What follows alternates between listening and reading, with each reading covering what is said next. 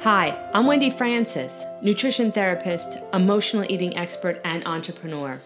I've helped countless people overcome their obsession with food and weight. Isn't it time you overcame what you had become and ignite who you were meant to be? Your time to become an overcomer starts now. Thanks so much for joining me for another episode of Overcoming Emotional Eating. In today's episode, you're going to hear me talking about car eating syndrome, which is not a diagnosis, but difficult nonetheless. Take a listen and keep on overcoming. So thank you for joining me. I'm so excited to talk about car eating, and I'm going to explain a lot more about that and what I mean by that as we go through tonight's time.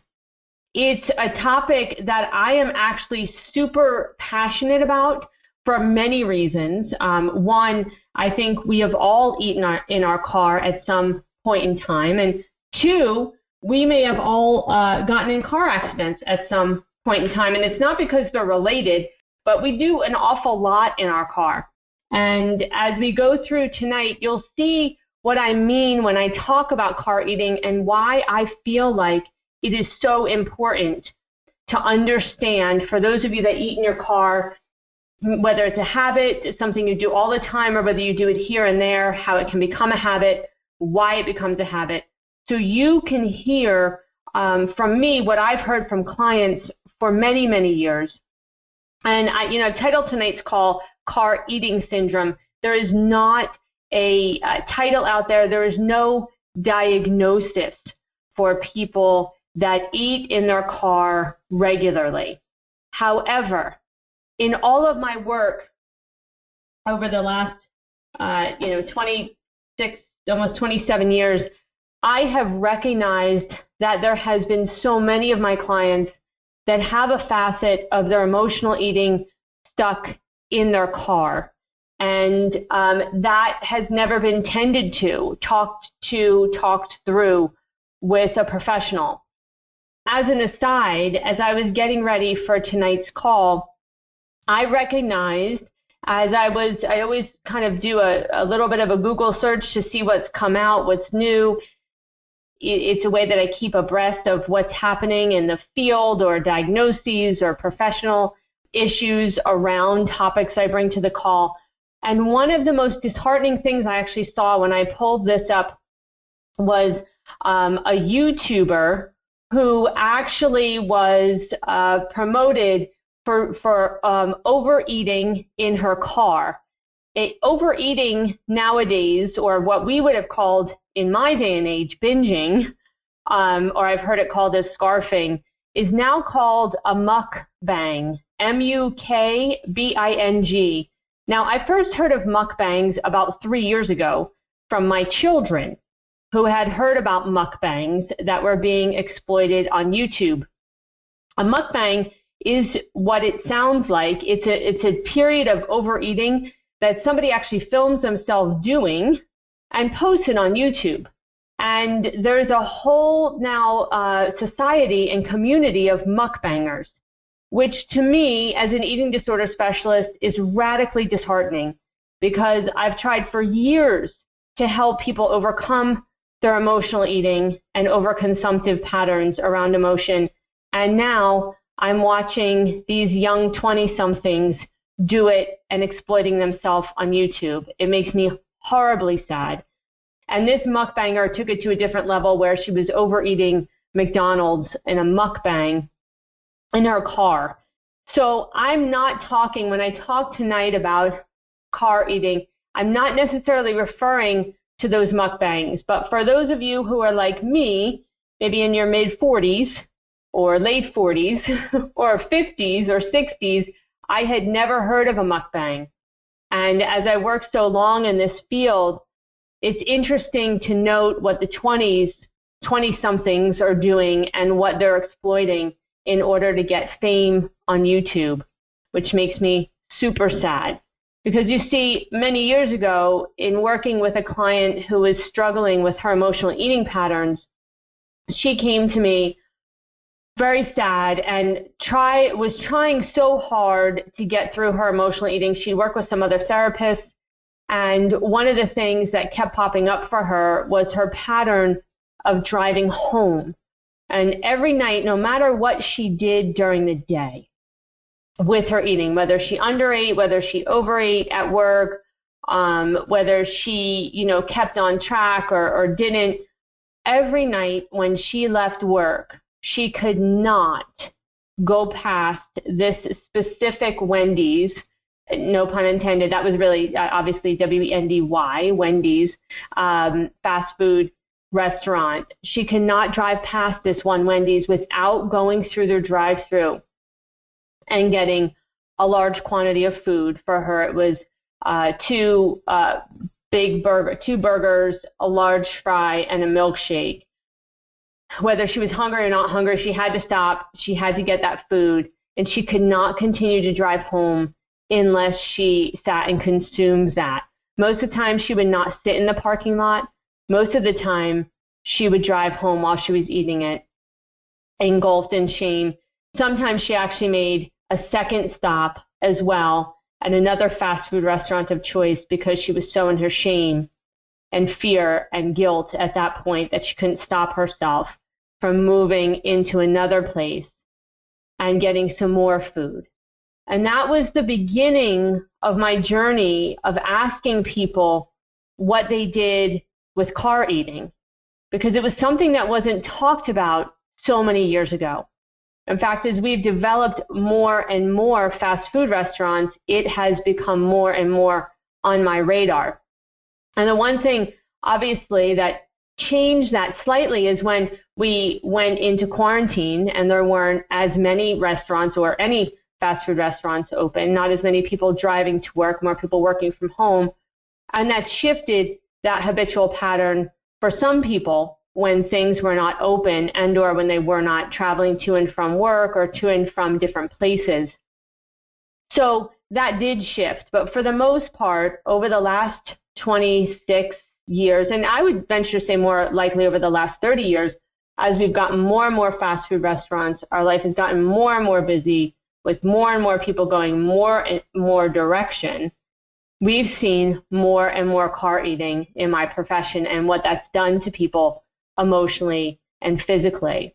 This client I was talking about used her food to quell her feeling of stress and anxiety after her day. And we dove in and worked on that and helped her change that pattern. It's what it had become in order to overcome that. Another client of mine would leave work and eat on the way home to numb himself. He would eat so much so that he would go home and be numb. He was extremely unhappy at home within an abusive marriage. He was not the abuser. He was the abused, and with his partner, and he felt very uncertain and very unhappy about going home. So he would stop and eat at a number of different restaurants. It didn't matter for him which restaurant he stopped at, and he would stop and eat that food to numb out. We know that we can use food in our car not just to nourish us. And I know that some of us do use it to nourish us. You may be moving at a fast pace, have to get to the next place, and somebody might just stop and try to get something healthful and move on. Part of the problem with fast food is that it's really difficult, right, to get something that's truly healthful and be able to eat it in your car. However, I know that for many of us, it's not just about nourishment, but we might use car eating to distract us, quell us, stuff, and steer our emotions, not necessarily our car. So many people eat other places than their dining room table nowadays, and that's what we know. Now, again, when it came to COVID and the pandemic, people came more in their house. It was one of the shifts that happened that we saw in the very beginning, but obviously as anxiety and stress and isolation and fear and worry happened, then overeating began to increase just within our own homes. However, we know that as things are starting to open back up, we see this syndrome of car eating happening more and more again. So why do people eat in their car? And again, I know that some people have very good intentions when they're eating in their car. It's simply because you are too busy and you're running from one place to the next. So it's simply out of hunger and necessity. And so that definitely has a place when it comes to car eating. There's no doubt about that, right? We can get hungry and we might not be able, we know we're not going to get home for 3 hours because we've got to drop off somebody here and pick someone up over there and then drive over there. I totally understand that. And that's not necessarily the car eating that I'm talking about. However, if in fact you are a person that has to at some point in time stop and eat because you are out running from place to place to place, I will say please continue to listen to the call, because it can become a habit. It can move from good intention to bad intention easily, just like all patterns can. And there's ways that you can work with it now before it moves into a negative pattern. I also know that some people are really tired when they're driving. I've talked to many clients, and people will use food just to get some energy from it when they're driving. So it could be that you have to drive, 8 or 9 hours. I've worked with many clients who have certain territories when it comes to sales, so to speak, and they were driving from place to place to place. They might be in their car for 8 hours doing that. And so in order to get some energy, they would eat certain foods in order to do that. That could be things like chocolate or other candies to get the sugar and get the energy from it. So that can be another reason why people eat in their car. The third reason is because some people can use it to really physically hide and emotionally eat. As I mentioned in some of the previous examples about my clients, that for those individuals, they were really hiding their eating, and they were eating out of emotion. And that can be true, and it can be easy. And finally, it's because car eating can become a habit. And that habit can become a disaster, because once it becomes habitual, you may not even really know why you're doing it when you're doing it. And that's where just some self-reflection and awareness can really help with respect to that. We know realistically in our minds, cognitively, it can be dangerous to eat and drive. I have a daughter who's a new driver. She just got her permit. And it's interesting to watch her world from this perspective. I've been driving for a really long time. And as we drive for longer and longer, we take for granted things like talking on the phone and driving, changing a radio station and driving, hearing the buzz from a text come through and driving. And I watch the world from a new driver's perspective, and I recognize, wow, how much I actually really do sometimes when I drive. And for her, we really talked about safety parameters and rules around that, which has made me more intentional in my driving. I will turn my text off now. I don't talk and drive. I don't change the radio station unless I'm at a stoplight. We talked about rules of the road, and it's made me fully aware of that. And for her, just recognizing the basic safety guidelines of what you don't do when you drive is amazing. But to also then recognize that some people eat and drive. And it's not uncommon for me to pull up and see somebody pull out a burger or, eat something while they're driving. And we know that this can be dangerous, right? And many years ago, there was a lawsuit that happened with a large fast food company where somebody actually spilled coffee on their lap when they were driving and got scalded. So not only could that have been dangerous to somebody else because they could have crashed, right? But it was dangerous to them as well because it was hot and they burned their lap. So car eating can be dangerous to other people, and it can be dangerous to us as well. But it can also be emotionally damaging because of the scars that I've seen from that car eating and that shame. Eating can affect your driving, and it can affect you by dropping that food in your lap. But it can also affect you in some other ways, because when we're driving, we are actually not mindfully eating at all. I do not know anybody that can practice mindful eating and drive their car at 80 miles an hour or 70 miles an hour or even 40 miles an hour. Doesn't happen, right? So we know that that distracted eating can make us feel overly full after a meal, really full, because we haven't paid attention to our hunger and fullness. In fact, we can't pay attention to our hunger and fullness when we're staring at a road going 50 miles an hour. We also know that we don't remember what we eat. A lot of times, just like when you drive from one place to the next and you think back, wow, how did I get here? You might not even remember what you ate because your mind is really on the road and not really with you. In that, then you can feel tempted to eat again shortly after you've already eaten. And we also know that while we're driving and we're in the distress of driving, our mind is, I'll speak more about that in a minute, then when we're eating very fast, it can obviously create some indigestion, some gas, some bloating because we're eating really fast and not in a mindful fashion. Here's what we know. I read a research study years ago on this, and I was fascinated that when we drive, we actually have our minds move into a cognitive pattern and a primal pattern of fight or flight. Our mind recognizes that we're actually going 20, 30, 40, 50, 70 miles an hour. And if you've ever been in an accident before, it can recognize that that can be devastating. Even if you've been in a fender bender, you recognize the magnitude of the speed you've gone, right? So when our mind moves in to fight or flight, it's on hyper awareness because it's constantly searching. When we're driving, our mind is constantly searching to make sure we're safe and to make sure that nothing makes us unsafe. So it stays in fight or flight primally. With that, it is so easy to overeat and to not remember what you did. When we're in fight or flight, we are moving at a fast pace in our mind. We are not mindful. We are not grounded. We're in fight or flight.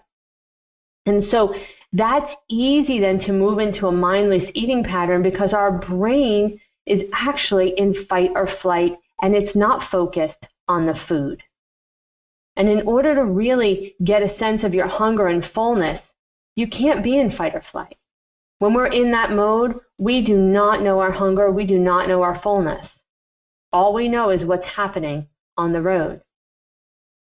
So if you have had any sense of car eating, any time in your life where you've eaten in your car, overeaten your car, I just spoke with a woman a few weeks ago who had done a lot of car eating, and her child got into her car and saw a number of old French fry containers underneath her car seat and had asked her, Mommy, where did all those come from? And she felt a lot of shame because of that.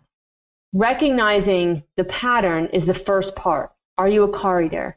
And if you are, and if you've developed that pattern or use it to emotionally hide, or maybe sometimes you just use it because you are hungry, there are things you can do to help shift this pattern promptly. In fact, I like working with car eating because it's one of the things we can hit pretty quick and change and clean out because it's not an environment that many people have control over except you yourself, the owner of your car. So the first thing you can do if you're a car eater is to clean out your car. I mean, really clean it. Like go and spend a little bit extra money to get it detailed. The smell of fast food is intense. It's that way for a reason, right? They're trying to get us in their restaurant or in their drive-thru. And so you've got to go and get that car professionally cleaned or get your own steam cleaner and get out those smells of your seats and your carpets. So clean out your car first and foremost. It's a whole lot easier to do a car than it is a house. Second, put things you love in your car. We do not do this. It's really funny. It's something I watched one of my daughter's girlfriends do. She got her license and was so excited, and she's making some money now. So she took some of her money and she went out and bought a steering wheel cover, and then this little kind of plant thing that hung from her rear view mirror, and some of these signs that you can actually put around your car. And she made this thing look so cute. She put these lights around, these LED lights around her ceiling. And, that was her style, right? But it was so cute, and she made it her own. We don't do that with our car. We don't put things we love in it. So dress it up, make it yours, make you love it. Keep it smelling fresh. You can actually buy diffusers for your car now and put natural oils in it so it can diffuse some beautiful scents. So when you step in your car, you're not smelling fast food, or you're not smelling gasoline, or you're not smelling something else that you might smell in your car, but you can smell something beautiful. And those are great investments. You can put little signs around your car. Little places, as I mentioned, my daughter's friend found their little magnets she puts around her car. You can make your own little signs you can put around your car. If you slip up, clean up immediately. Get the smell of that fast food out, get everything out of your car, clean it up quickly so that you don't have the temptation the next time you get in the car. If you're in a habit and there's a certain place that you stop all the time, go a different route home. Just like I've talked about patterns or tread patterns at home, in your car, don't go the same way. Don't go past the same fast food restaurant you might stop at. Go a different route home. Number 6, snack right before you leave work. A lot of people don't want to do that. They're like, oh, I'll just wait till I get home. Well, if you're hungry and you're at work, eat at work, have a snack so you can get home. And plan a meal that's ready for you so that when you walk through the door, it's there, it smells great, and you're ready to eat it. It's something you can look forward to. That can be a crock pot meal or something that's simmered all day. And then finally, one of the greatest things you can do if you've gotten in the habit of car eating and or you car eat to quell your emotions, there's great apps on your phone that you can now put over the speaker of your phone so you're not touching it, and they're memos. And you can talk and speak a journal into your phone as you drive. When you get home, you can then write it in your journal that you have at home to keep track of it, but you can speak it as you're driving. You can get your feelings out, how it feels, what it's like for you, and that enables you to really stay in the moment and to stay in the feeling while you're driving and give yourself a voice. Car eating can take over your car and your life. And being mindful in your change to change your mind and your car eating can really help you shift the way you do things. And when you change the way you do things, we know that the things you do change. Thanks for listening. If you like this podcast, share it with a friend. Rate, review, and subscribe. You never know who you'll help become the next overcomer.